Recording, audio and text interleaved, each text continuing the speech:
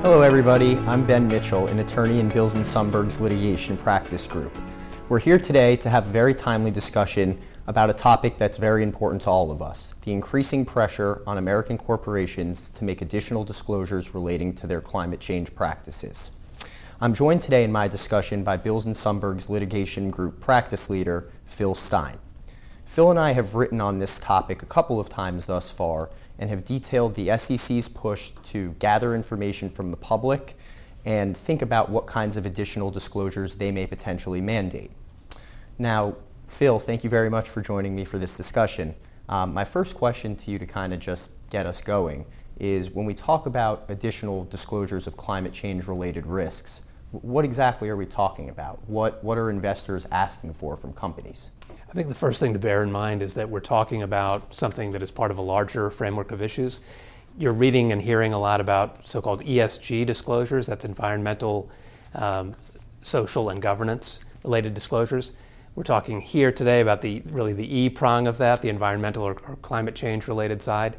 So, there's a lot of momentum for this whole group of issues to be dealt with in regulatory filings of one sort or another. The SEC in particular is really pushing this. I think the second thing to bear in mind before we talk about exactly what might be required is that this is going to be something that is where some uniformity is going to be required by a particular federal agency such as the SEC. They're not going to just kind of allow companies to decide what to prioritize and how short or long it should be. Maybe there'll be a little bit of latitude, but mostly it's going to be about following a kind of standardized framework for disclosure and then plugging in the things that are most applicable to a particular business. I think the next element of what is likely to come in terms of disclosures is there's going to be a need for companies to talk both in terms of principles, general principles and how they're approaching sustainability and resiliency issues, but also some metrics, some hard facts and some data that investors can use in deciding how they want to allocate their investment dollars. I think then when you think specifically about what may be required, I think it's reasonable to assume that what companies are going to need to do is talk about risks and opportunities related to the physical structures that they have, their headquarters or other physical structures that they have, and how those places might be affected by climate change related issues. I think the next thing they're going to have to talk about is their products, to the extent their products may be affected by these kinds of issues. And I think their business generally. I mean, if you're in an industry or in an area in which your supply chain or your day-to-day operations for one reason or another are likely to be affected or disrupted at some point by some sort of climate event, you need to disclose that, you're going to need to disclose that, and investors want to hear about it.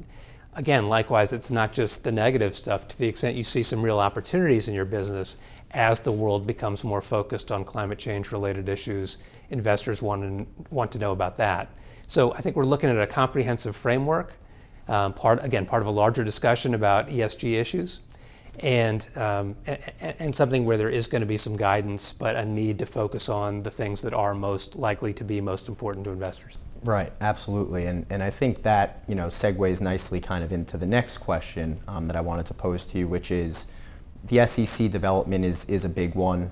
Surely there are other regulatory and non-regulatory entities that are taking a look at this issue. Do you see that the next step is going to be, their announcement of a framework, or do you think we're going to continue to sort of be in this feeling out period where we're figuring out what exactly companies should be putting forward? I think we're at a time of interesting legal and business developments affecting the likely ESG disclosure requirements to come. On the legal side, certainly I think the SEC kind of looms largest right now in terms of expectations that we have that they are going to announce a framework and not just be kind of feeling things out, that they are going to come up with something fairly comprehensive that they want companies to use as their guide in submitting disclosures in SEC filings. Beyond that, I don't think there's any reason to believe the SEC is going to be alone. I think there will probably be some other agencies at the federal level, perhaps at the state level, and perhaps even internationally that are going to mandate that there be some similar form of disclosure, maybe not identical to what the SEC is going to require. There are also business developments that are afoot that are really driving this issue. We know, for example, that many companies themselves, Uber being a recent example, have come out and said, we think that there should be ESG disclosures, and we want to talk about these issues, and we understand that they're important to investors. On the investor side, in the private equity world, for example, Collier Capital recently did a survey in which, somewhat surprisingly, they found that more than 75%, more than 3/4 of limited partners in partnerships were demanding more in terms of disclosures from general partners and other interested parties about what ESG-related risks, especially climate-related risks, might be for a particular company.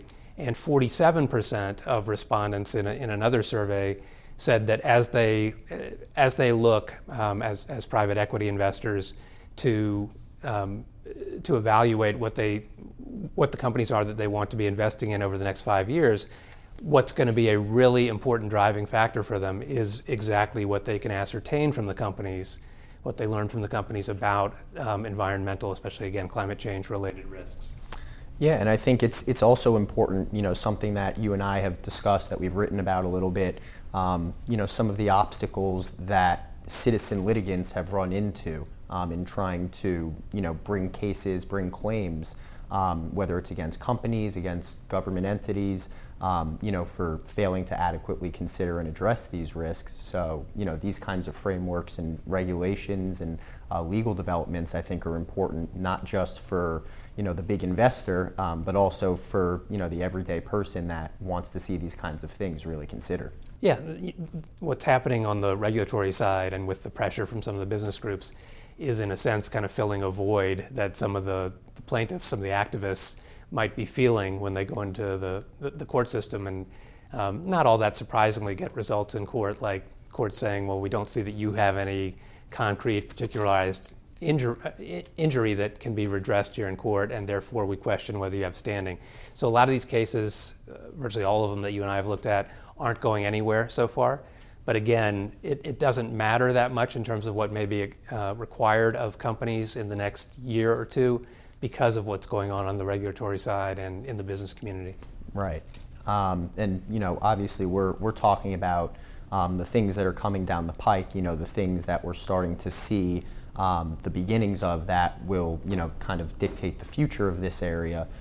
As it stands now, what would you tell, corporate counsel who is thinking about these things and maybe staying on top of them?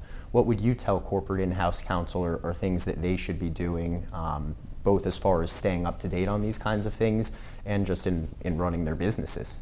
I think, first of all, they do need to recognize that this change is coming, that there are going to be these kinds of requirements going forward. I think what flows from that is that they need to the extent they haven't already, really begin undertaking in earnest an assessment of what the climate change-related problems may be, what the risks may be, and what the opportunities may be for their business, so that they can begin to kind of formulate in their minds what their ultimate disclosure may look like. Again, subject, of course, to what the SEC or other agencies are going to mandate in terms of the general form that needs to be followed. You can at least start thinking about, where we are as a business and what our risks and opportunities may be as we face greater climate change-relaed issues in all likelihood in the coming years. And I think the next thing that should flow from that is beginning really as just kind of a matter of due diligence and covering yourself to create a paper trail that these kinds of issues are being assessed, they are being considered, that board members or board committees or senior managers are focused on these issues and taking action, and that compliance officers are looking not just at what might need to be done to comply with forthcoming SEC requirements, but also, just in terms of climate change related issues generally and climate change regulations generally. What can a company be doing to comply now, sooner rather than later, obviously, with what the requirements are, across a whole host of areas, across a whole host of agencies. So I think the short answer to all that is that there is a lot that can be done, and that now really is the time to be doing it. and staying abreast of what both the SEC and other agencies are doing, what states are doing at the state governmental level to kind of prepare for a world in which more and more needs to be disclosed by management formally in corporate filings of one sort or another, I think really is a must at this point. And I also think it's important to highlight that not only is it the case that this will help corporate counsel and companies deal with regulatory issues now and into the future, but these are the kinds of considerations that today's investor really cares about. These are the kinds of things that I think will help companies to sustain and build themselves into the future.